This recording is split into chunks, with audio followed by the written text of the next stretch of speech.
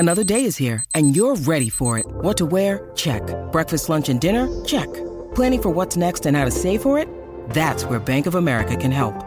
For your financial to-dos, Bank of America has experts ready to help get you closer to your goals. Get started at one of our local financial centers or 24/7 in our mobile banking app. Find a location near you at bankofamerica.com/talktous. What would you like the power to do? Mobile banking requires downloading the app and is only available for select devices. Message and data rates may apply. Bank of America N.A., member FDIC. When you need mealtime inspiration, it's worth shopping Kroger, where you'll find over 30,000 mouth-watering choices that excite your inner foodie. And no matter what tasty choice you make, you'll enjoy our everyday low prices, plus extra ways to save, like digital coupons worth over $600 each week. You can also save up to $1 off per gallon at the pump with fuel points. More savings and more inspiring flavors make shopping Kroger worth it every time. Kroger, fresh for everyone. Fuel restrictions apply. It is Ryan here, and I have a question for you. What do you do when you win? Like, are you a fist pumper, a woo-hooer, a hand clapper, a high-fiver? I kind of like the high-five, but if you want to hone in on those winning moves, check out Chumba Casino. At ChumbaCasino.com, choose from hundreds of social casino-style games for your chance to redeem serious cash prizes. There are new game releases weekly, plus free daily bonuses, so don't wait. Start having the most fun ever at ChumbaCasino.com. No purchase necessary. VGW Group. Void where prohibited by law. See terms and conditions. 18+. The dream is made real. Ricky Hatton rocks the world. How do you like it? How do you like it? I wish I was 50 years younger and I'd kick your ass. It's over. Mamma mia, he's done it. Anthony Joshua defeats Vladimir Klitschko. Let's get ready to rumble.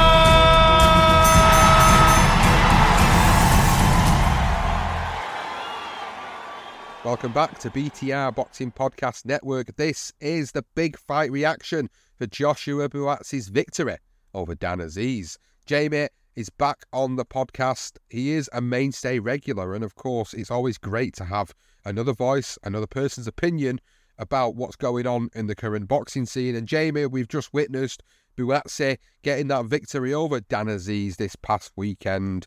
And we are going to talk about the performances of both men and, of course, ponder what actually happens next for both of them and what's the likelihood of certain fights happening and where Dan Azeez potentially could go. Also in the show, guys, I will mention a few of the other results. I won't focus too much on those because I am focusing on this particular fight, but there are certain people to be mentioning, of course, on this show and certain fights that did happen over the course of the last 24 hours, so we will be mentioning them on the show and have a little side note.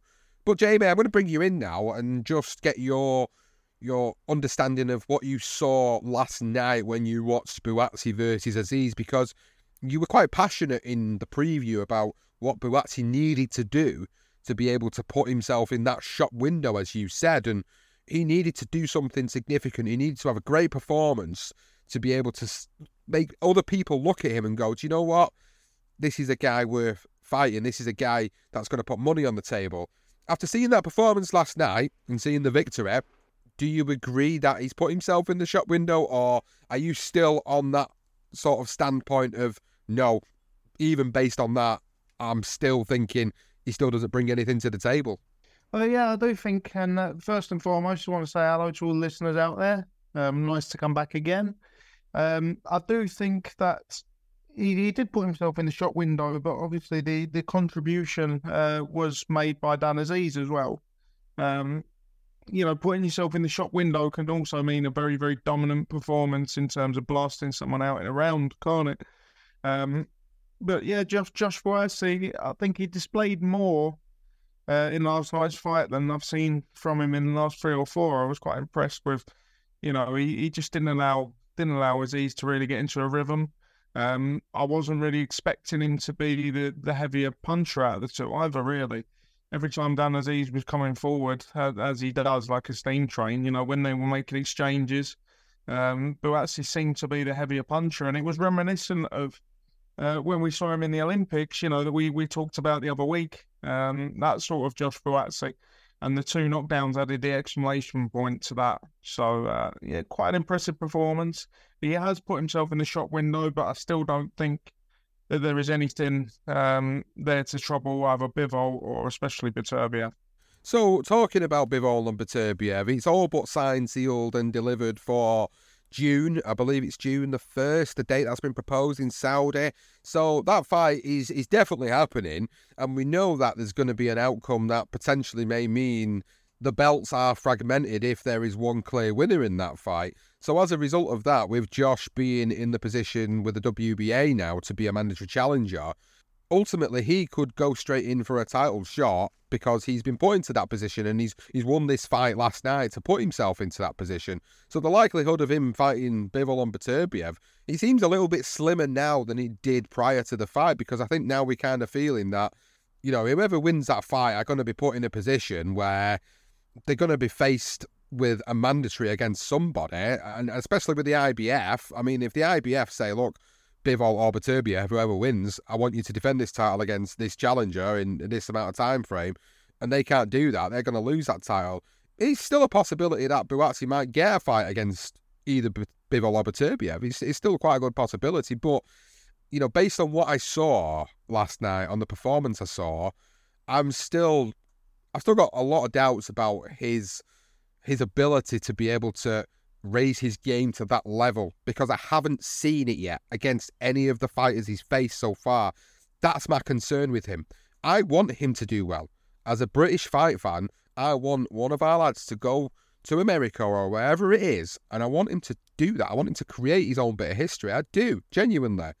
But being objective about the situation, I just don't see what he has and what he has on display that he's shown so far in his career that could trouble either of those two fighters to the point where he would actually be in with a chance of beating them.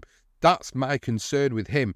Yes, he fought better last night, and it was funny because in the post-fight interview in the ring, he was actually pretty much asked a question about previous fights and negativity he had for the Stepien fight in particular, and I know you mentioned that in the preview, Jamie, and Joshua Buatsi literally grabbed the presenter's arm on the microphone and said it's different because Stepien just wanted to run away, whereas Dan wanted to fight. And that's what he said. When he's got a fighter in front of him that wants to actually engage, it makes the fight a better fight. It makes him a better fighter. And what we saw last night was some really good combinations and a Joshua Buatsi that we've previously enjoyed, and that was able to stop Dan Azeez in his tracks for the most part. The knockdowns in particular did add the icing on the cake, but I felt a little bit sorry for Dan because it looked like the canvas was like an ice rink at times, and you could see in between the rounds they were frantically trying to clean it up. Like there was water that had got in there, some sort of condensation or something that had got on the canvas, or maybe the boots that Dan was wearing. I know he was getting caught, but it just seemed, the way he was going down just seemed quite unnatural. To me, it was like, yeah, he got a shot, but then it was like he was off balance because of the canvas. Now, I'm not blaming, I'm not saying this is an excuse for where Dan was at last night. He was starting to be outgunned. It was obvious he was starting to get outgunned as the fight went on. And even in the last round, he got hurt. And it looked like Buatsi took a step back and thought, you know what, he's my friend as well. And I want him to see this round out. I want to see him see the final bell as well. And he felt like he was a bit merciful in that regard as well. So with all that in mind, with what Joshua Buatsi's now got on the table, and after seeing what you saw last night, legitimately, does he actually have a chance of beating Bivol or Beterbiev? Because I know people are saying Bivol would be the better fight for him technically, but if Beterbiev beats Bivol and blows him away, after what we've already seen against Callum Smith and previously against Anthony Yard, two of our other Brits, I can't really give him a chance, to be honest, Jamie. What about you? Well, going by his explanation, and he says he's a better fighter when somebody comes to fight. Bivol will be the worst fight for him because Bivol's a counter boxer and a counter puncher, and that's what Buatsi was sort of doing last night. Not counter punching in sort of every sense of the word, making somebody look terrible, because Azeez was in the fight. You know what I mean? He was forcing the action. But the fact is, he wasn't dominating. It was a 50-50 fight in some parts, until we started pulling away because of the knockdowns and the ice rink ring. So, he's there saying, "Oh, I'll be a better fighter when somebody presses the action." Well, you're not going to manage that against Beterbiev, definitely not, because he'll steamroll you. And those who think that Bivol will be a better fight for him technically, well, that's going to be a bore fest. That's going to be another one, and I'll mention it again. That's going to be another instance where the curtains are going to close when he's in the back garden. So, very much like you, I can't really see him. I can't really see him doing well against either of those individuals, Bivol or Beterbiev. But I think really the way that Josh Buatsi's career's gone, I think he might, in the back of his mind, he might actually consider himself very fortunate to pick up a title belt if it does fracture, and I think he'll be quite happy with those circumstances. I mean, he's going to be confident of his ability, but who really looks at Beterbiev at the moment, aside from maybe Bivol, and goes, oh yeah, I've definitely got a chance against him. There's not going to be many of them, and I don't really think on previous form you can sit there and say, oh yeah, Stepien didn't come to fight. But you go to Stepien, you blast him out, and that's basically what I was alluding towards in our last show. If there's a boring fighter who doesn't want to fight, as a world-class operator or a potential world-class operator, your job is to go and, use the word again, steamroll them, put the world on notice, show them that you're the man. It doesn't matter what sort of style I'm met with. I'm a destroyer. I'm going to destroy you. And, he didn't do that against Stepien, and again, I can't see him doing it against Beterbiev, definitely not. And Bivol, it'd just be a bore fest if they fight. So, no, I don't really see that he can step up. And there's nothing wrong with being, a fringe world-level operator. There seems to be this shame that's embedded in the boxing sphere at the moment that if you've not won a world title, unless you're one of the battlers and one of the sort of, graceful losers, then it's not really a great area to be in, Seems to be a shame in anything below sort of world level. It's not a career worth having. That's just the attitude that I sort of get with the media. But, he would have had a decent career. He wasn't he went to the Olympics, didn't he, Josh Buatsi, but he was quite a limited amateur, aside from his Olympic experience. So I think anything he does to even get himself in contention for a world title is, I think that'll be the mark of a good career, personally. I don't see him crossing the line, particularly with his current crop that's there at the moment. Well, looking at what's around and what the potential is for him is, why can't he take a fight in the interim? Because if the fight between Bivol and Beterbiev is happening June 1st, literally he's going to have to sit around and wait until that fight happens and see what the outcome of that fight is. And obviously, whoever wins that fight, they're not going to be ready then for at least another 3 months at the very earliest to fight. So in the interim, why not chase another fight? Why not look for another notable fight in this division with another contender around where you can seriously prepare yourself for the biggest fight of your life? And the name that keeps getting thrown around is a name that's been thrown around quite a lot with Joshua Buatsi, Anthony Yarde. Now, obviously, there might be issues with making the fight because it's a boxer and, of course, Queensberry Promotions. But given the recent goings on with negotiations and promoters willing to work together, there's no reason why Anthony Yarde versus Joshua Buatsi couldn't happen, unless this 5 versus 5 thing that Matchroom versus Queensberry are having later this year, unless Anthony Yarde faces Callum Smith, like we talked about a couple of weeks ago when we talked about Callum Smith's loss to Beterbiev. So with that in mind, that is a potential fight for me that I think he should maybe be pursuing, because these two have been linked together for quite some time. The last couple of years, it's been spoken about many, many times that these two guys should fight each other and that this is what should happen. But he can't wait around. That's the thing for me now. He left Matchroom because he didn't feel he was getting the opportunities and he was inactive and he wanted to be out more. So he's gone to Boxer. He doesn't want the same situation to arise by waiting around for the winner of Beterbiev versus Bivol. Instead, why not look around and see what is there, see what fights can be made? Anthony Yarde, Callum Smith, maybe look at Alexander Gerdvik even.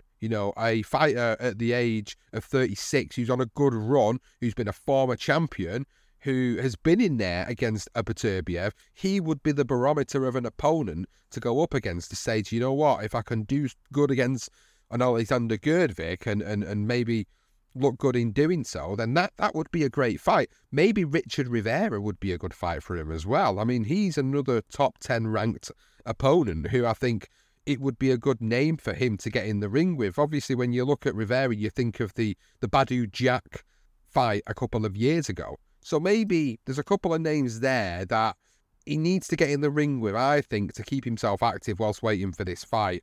Would there be anyone else, Jamie, that would really be logical? Maybe Lyndon Arthur. There's another one, actually, off the top of my head, Lyndon Arthur. You know, he's fought Bivol. He's coming off the back of a loss to Bivol. Maybe take the opportunity and fight a Joshua Buatsi. Why not take that fight? Why not fight somebody who's been an IBO champion? So there's options there. And I think he needs to take one of them options or push for one of them options to happen. Because for me, if he takes a fight against someone who's ranked in the top 20, top 30 in the world, how is he going to prepare himself for the biggest fight of his life? That isn't going to be preparation, is it? No, certainly not. And I would, hark back to your point there about Anthony Yard. I think that would be the best preparation for him, really. Yard's been in there with Beterbiev, and all right, he was a valiant loser. But, test yourself against someone who's quite strong, who'll push back against you like Azeez did last night, and just see whether you can get him out of there in quicker fashion. It'll be a good barometer. There's not many people that are going to, as we were saying before, there's not many people that are going to match up to Beterbiev. There's not many people that are going to match up to Bivol. So it's a case of the best of the rest fighting each other. Anthony Yard, I think he's got the beating of Callum Smith, because Callum Smith against big punchers, and this is just my opinion, he seems to clam up and just, prays for him to stop hitting him. Whereas Yard relishes a fight. He really goes to work. So I think... It is Ryan here, and I have a question for you. What do you do when you win? Like, are you a fist pumper, a woohooer, a hand clapper, a high fiver? I kind of like the high five, but if you want to hone in on those winning moves, check out Chumba Casino. At ChumbaCasino.com, choose from hundreds of social casino-style games for your chance to redeem serious cash prizes. There are new game releases weekly, plus free daily bonuses. So don't wait. Start having the most fun ever at ChumbaCasino.com. No purchase necessary. VGW Group. Void where prohibited by law. See terms and conditions. 18+. Step into the world of power, loyalty, and luck. I'm gonna make him an offer he can't refuse. With family, cannolis, and spins mean everything. Now, you wanna get mixed up in the family business. Introducing The Godfather at ChumbaCasino.com. Test your luck in the shadowy world of The Godfather slot. Someday, I will call upon you to do a service for me. Play The Godfather, now at ChumbaCasino.com. Welcome to the family. No purchase necessary. VGW Group. Void where prohibited by law. 18+. Terms and conditions apply.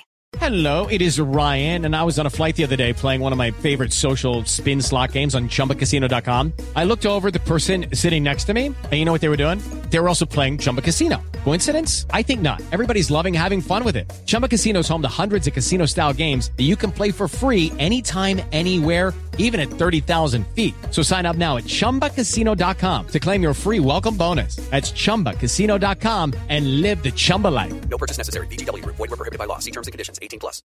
That will be a bigger test than a Callum Smith fight for Joshua Buatsi, because, he's going to have someone like, if he fought Beterbiev, for example, who's going to come back at him and fire at him and he needs to get prepared for that, Can he fight fire with fire? Well, we'll certainly see with that fight. The difficulty is, as you say, the promotion issue. Would Boxer and Queensberry be willing to do business with each other?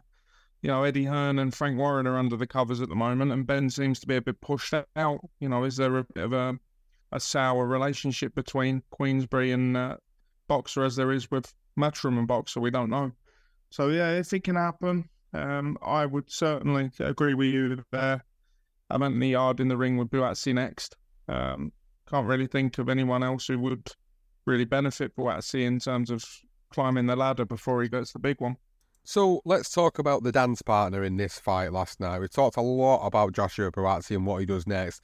What about Dan Azeez? I mean, what can he do next at this stage? He was obviously British and Commonwealth champion. He'd also picked up the European title in the process of his career as well, of course. And, at this point, he was marching on towards that world level. So don't really want to see him stepping back down at this point. And I suppose people could say, yeah, but he's overachieved now in his career. Nobody expected him to get to these heights, and maybe he should sort of go back and try and get the British title again, because the chances are, and Buatsi said it in the post-fight interview, he didn't really want to take his belts off him. He just wanted that number one spot to be mandatory position for a title shot at the world title.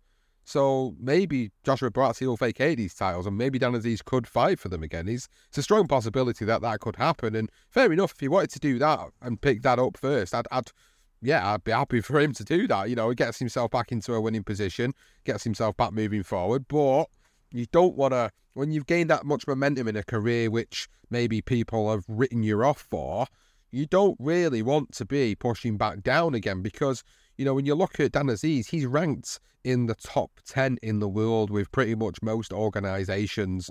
BoxRec in particular, as credible as they can be and not be at times, he's ranked number 6 in the light heavyweight division in the world. And for me, I mean, that's a big thing. I don't want you to be stepping down and not getting these big fights. Okay, if you want to win the British and Commonwealth title, Jamie, yeah, absolutely, go and try and win it back again. That's a nice little feat to have behind you. But at this stage of your career, you'd really want Dan Azeez to carry on pushing on as well. At 34 years of age, and for some reason last week I thought he was younger than what he is. He's 34 now.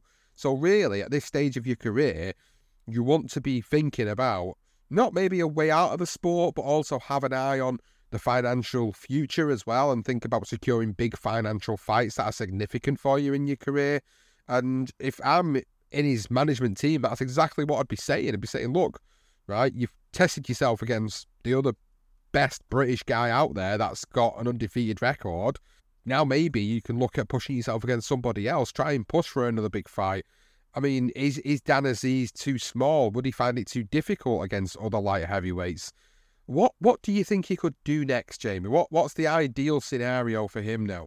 Well, you mentioned the BoxRec rankings. I know they're not the sort of pantheon and paragon of rankings. You know, there's a lot of argument about how accurate they are. But you mentioned Alexander Gvozdyk. He is actually above Dan Azeez at number 5 after last night. So, you know, perhaps that's a logical step forward, get himself back in the round robin of light heavyweights.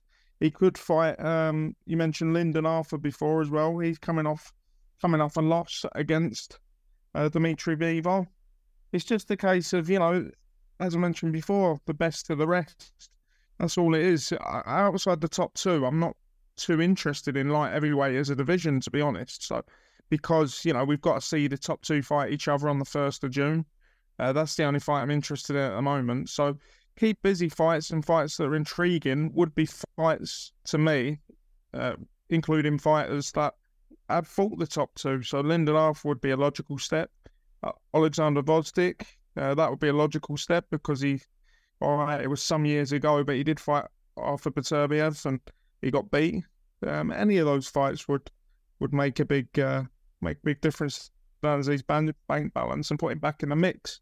However, you did mention about his age at 34, and he did take a little bit of a hammering at times last night. You know, he was worn down, he was tired, the engine wasn't stoked up as much as he could have been.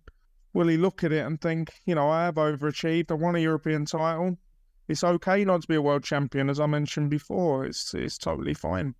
Can I take my overachievement and go and give back to the sport in another way, perhaps in a training capacity? I've heard a lot of people talk about Dan Azeez and his sort of award-winning personality. Someone even compared him to a sort of Frank Bruno in terms of his nicety and the way he comes across. There's a lot of people pipping him for a career in the media. So, you know, he's got options if he doesn't want to get back in the ring. But to me, as I keep saying, best of the rest, just fight the leftovers of Beterbiev or Bivol. That'd be the next step for me, if you want to keep yourself in the mix. Yeah, absolutely. I think that's a good point, really. I think we've done, and I think I'm looking forward to seeing how both of the careers do play out now going forward. But it's not the only fight that we wanted to mention on this show. I am just going to round up the rest of the fights on that particular card. Just a little bit of a talking point, of course, with this card as well. Adam Azim got the victory in a bit of a strange fashion, really. It was a dislocated shoulder from his opponent, Enoch Poulsen. He celebrated like he'd just won a world title, but then he actually came out today and said, I didn't realise he had a dislocated shoulder and he wasn't able to fight on as a result. But nevertheless, he moves on in his career and gets another victory, and people are still touting for him fighting in these big fights going forward. So it will be interesting to see how the rest of this year goes with him and how quickly they are going to move him forward. That's something I've been quite sceptical on about him as a fighter so far. Caroline Dubois as well, something that I didn't really get to pick up on in the preview show. She was mandated to fight for the IBF title that was vacated by Katie Taylor. And what I was reading prior to this fight was that if she took this fight and she defended that IBO title against Miranda Reyes, which is what she did, and she got a unanimous decision, that she'd be out of the running then from the IBF, because the IBF wanted her, they mandated her to fight for the vacant title, and they basically said, if you go into this fight this weekend, we're not going to mandate you anymore. So I'm wondering what the decision-making process was behind her not having that fight, and I'll be interested to see sort of the route that she's going to be going down, if not that particular route, because I know with the WBA version of this title, Rhiannon Dixon has actually been mandated to fight for that particular title, and originally, from what was going out on social media, it was actually mandated for the IBF to have Caroline versus Rhiannon in a fight against each other. So I'm wondering maybe whether Caroline might even end up sneaking into that potential WBA rankings and maybe fight Rhiannon in the future. There's definitely a cause for a fight between them two to happen a little bit further down the line. She obviously got the victory, Caroline, last night. But the big talking point for me, and the thing that's going viral across social media today, Ben Whittaker. Ben Whittaker doing what he does in the ring and just basically dancing around and being a little bit of an idiot and way, way over the top showboating against guys that really, you know, if you're showboating against a guy who's 20-0 and you're taking the piss out of him in the ring, that's some feat. But when you're doing it against a guy who's 10, 13 and 5, it just seems a little disrespectful to me. It's like he's trying to recapture that sort of 90s Naz vibe of trying to be that guy who brings the crowd in with his entertaining performances. And, you know, yes, he's got great reflexes. Yes, he's looking good.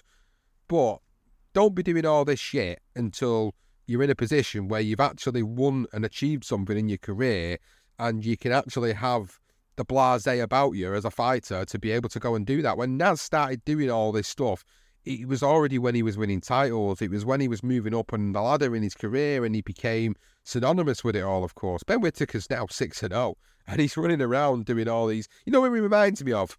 It reminds me, a good comparison, Jamie, the Drunken Master, Emmanuel Augustus. It's like he's been watching videos of Emmanuel Augustus on YouTube and going, do you know what? I'm going to do that in my next fight.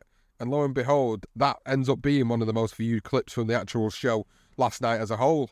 Yeah, well, I suppose you could... Views mean money in today's parlance and the way that boxing works today. I was actually talking to a friend about this today as well, about Ben Whittaker's performance in particular, because he'd picked up on it. And I was like you, Sean, I was slating it. I was just saying, you know, the lack of respect. You're fighting a man who's I don't know the other guy's record, to be honest, forgive me, especially if he's listening to the show. But you're fighting a man who's no great shakes, let's put it that way, so just go and dominate him. Although he did come out with a good point. He said, you know, even, because I mentioned Naz, and even Naz was doing it at the bottom, and I would correct your point, Sean, because I've actually got all of Naz's fights on DVD upstairs, and yeah, he was even, against the Ricky Beards of the world, he was even choosing to do the same thing, and look at what Naz went on to achieve. Now, I'm not saying that, you know, that makes me agree with Ben Whittaker's antics, because it doesn't. I find it very distasteful and very, just not needed. But in a conversation with a friend who's sort of he's not even really a boxing fan, but for that to pique his interest, it's obviously something that Ben Whittaker's aware of, and you know, I liked a bit of a prat, and it's getting eyes on the game, so really, who's earning the money from all these views? It'll be people like Ben Whittaker, so he's going to keep doing it. I don't necessarily agree with it. I think it's in very poor taste, but, you know, we're not the ones putting food on the lad's table. So, you know, to disagree with your point slightly, even though I agree with it in terms of I'm not a big fan of it myself. Well, thanks for correcting me on that point, and I'm glad he did, because, to be honest, I don't remember Naz doing it very early on in his career, and that's why. It was a long time ago, and I'll be totally honest, I haven't watched any of his earlier fights for a very long time. So the fact that he was doing it as well just feels like, a little bit of an emulation of an idol maybe from Ben Whittaker, and I know he's always going to get these comparisons. When he eventually delivers against a big fighter, then I can I'll let it go. But I just think it's strange doing it at this stage of your career, and you can perceive it as disrespectful. You can perceive it in any way you want. I just don't think we like seeing it in general. I just don't think, as fans, we don't want to see someone literally taking a piss out of someone like that. We want to see sportsmanship, and that doesn't feel like sportsmanship. It feels more like showmanship, because he's wanting to bring the eyeballs in. I think he will bring more eyeballs into the sport once he steps up in levels. And I know he's a really nice guy away from the cameras and away from the ring, because one of our friends of the show, Chris Wardrobe, who's been on a couple of times, Chris, he spoke to him directly. He's been sat with him, spoke to him, said how lovely of a guy he is. And I believe Chris, absolutely 100%. And I can imagine he totally is. And a lot of it is just to try and put people on the radar, get that attention, get it in early, get people viewing him, make money. I understand the logic of why he's doing it, and I always remember him from the Olympics, of course, and being brash and arrogant and the way he was there, and you got the attention and limelight on him then because of stuff like that. So, whether it's positive or negative attention, he's getting attention, and that's probably the goal in his mind, is to push himself further and further forward, get more ticket sales, get more money on the table, want to see more people in the ring now, or get more people in with him, get more difficult opponents in the ring with him, and let's see if he can do that against them. That's what I'm looking forward to. It looks like it's going to be an exciting journey, I'll be honest, and it's not going to be to everyone's standard and everyone's taste, but for me, it's looking like it's going to be an eventful one. That's certainly for sure with Ben Whittaker.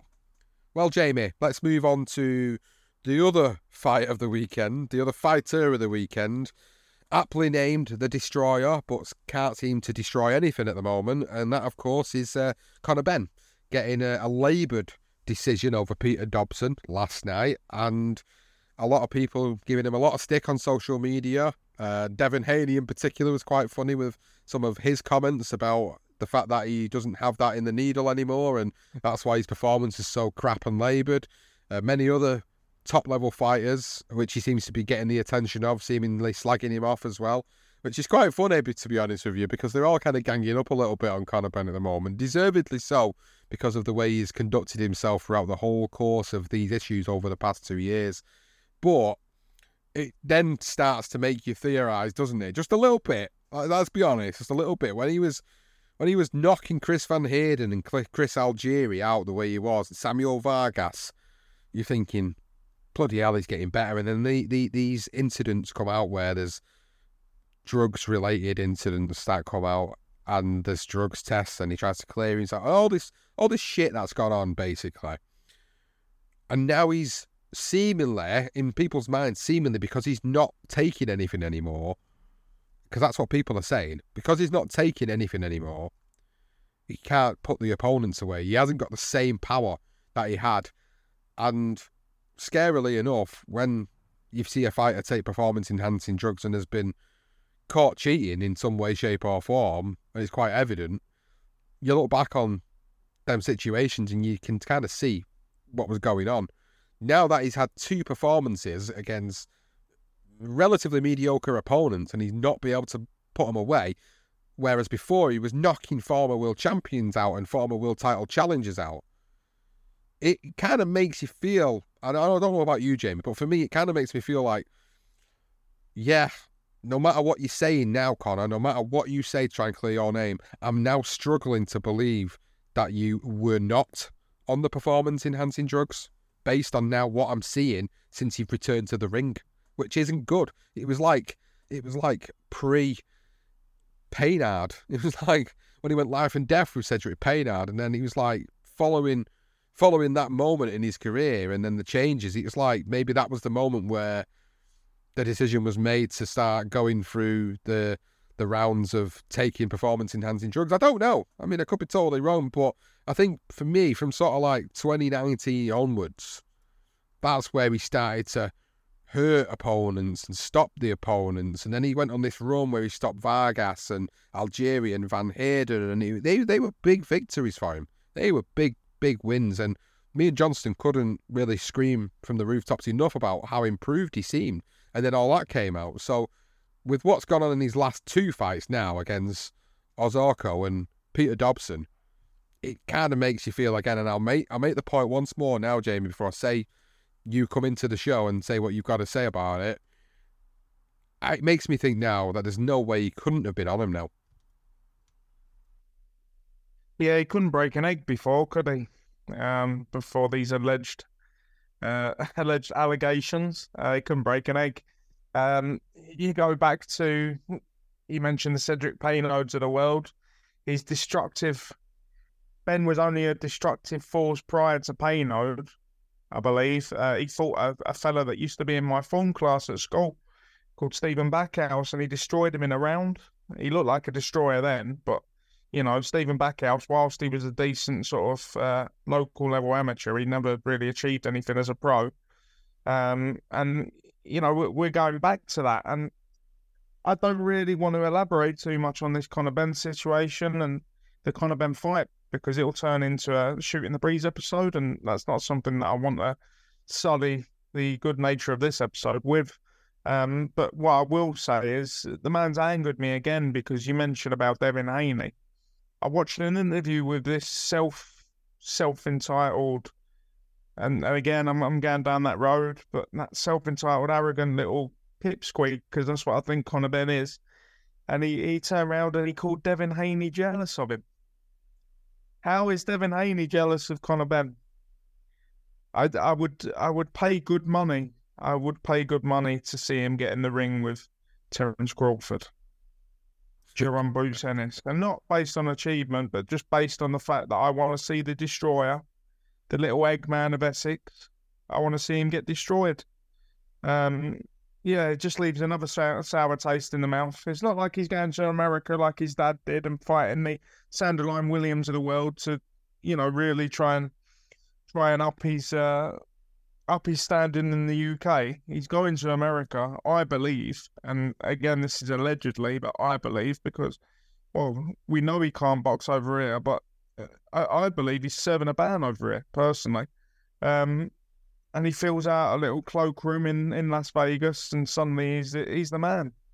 But no, last night was just another tick in the box. Like you, I certainly believe he was on the so-called gear, and he's not far away from a beating. Get him in the ring with Chris Eubank. Get him in the ring with Devin Haney. Get him in the ring with any destroyer. In fact, let's. I want to see him in the ring with Subriel Matthias. Let's have it. Let's have it. You think you're a destroyer? Get in the ring with a real destroyer, and we'll see what happens. Rant over. Yeah, rant over. There you go, guys. That is the rant on Conor Benn from Jamie. And I told you, you know, this is one of them shows where we try to keep professionalism. We try to maintain a little bit of professionalism at times, whatever that means these days. And you know, it's hard when you get moments like this in the sport with someone like Conor. I think if I'm being honest, if I was Conor now, I'd just be going away and trying to build myself back up, get some definitive conversations around what really happened. Stop putting yourself and whoring yourself out there to the media like I don't know what. It's like he's selling his story to the Sun or something all the time. It's ridiculous. Like, just stop talking shit. Just get on with it. Stop promoting him. Eddie Hearn, stop pushing him out there. He's not helping either. Stop pushing him out there like he's going to be fighting Devin Haney next. Just get some wins under his belt. Maybe he is serving a ban secretly that we don't know about. Whatever it is, he just needs to start upping the levels of his opponents in America. If that's where he's going to base himself, start fighting some legit American fighters. Stop picking up guys with padded records that are not going to do anything for your career. Start moving it forward. If you want to be fighting these big guys, you need to show that you can beat decent fighters. And I'm not disrespecting any of his opponents in Ozorko or Dobson, because they are fighters nevertheless. They get in that ring and they fight. But they are not at the level that he was previously fighting at. They were not at the level of a Chris Van Heerden or a Chris Algieri or a Samuel Vargas. They're not at that level. he's stepped down massively. He needs to fight bigger fighters. If he's going to start shouting from the rooftops about what he's going to do to certain fighters in the division, he needs to at least start showing it in the ring. And at the moment, he's not. And that's where, for me, the buck stops. Until he can do that, I'm not interested. I'm not interested in it being shoved down my throat by Eddie Hearn, because that's all I want to see is him come out and say, do you know what, I messed up. I'm serving a ban. I'm not fighting in the UK until my ban's done, and then I'm going to come back and then I'm going to prove everybody wrong. But it's not going to happen that way, and we know it's not. So that's the last of what I'm going to say about Conor Benn for this particular episode, because I am done. Just like you, rant over. No more conversation around Conor for the time being, and pretty much brings us to the end of this big fight reaction show. Just a few bits of housekeeping to go through for this episode.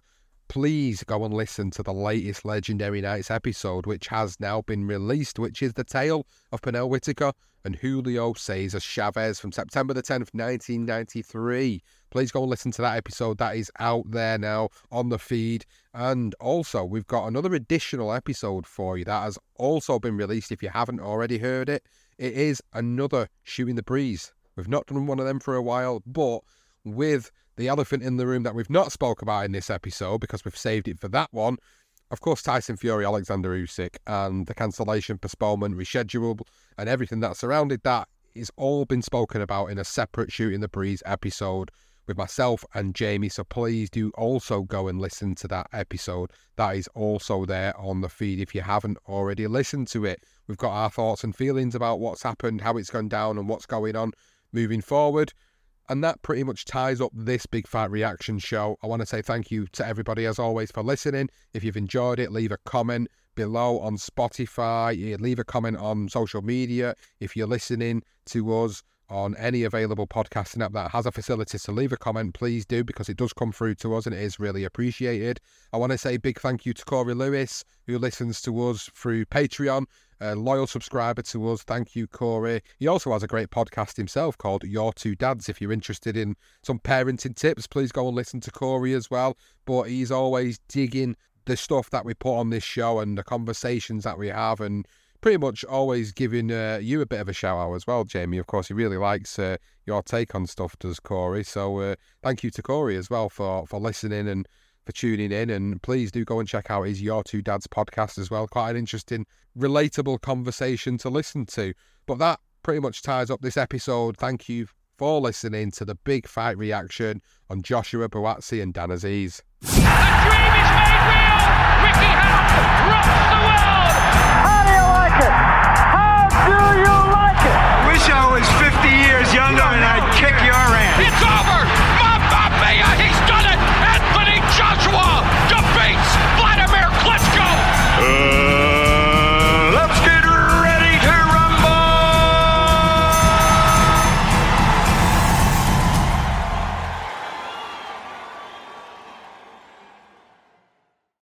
Sports Social Podcast Network.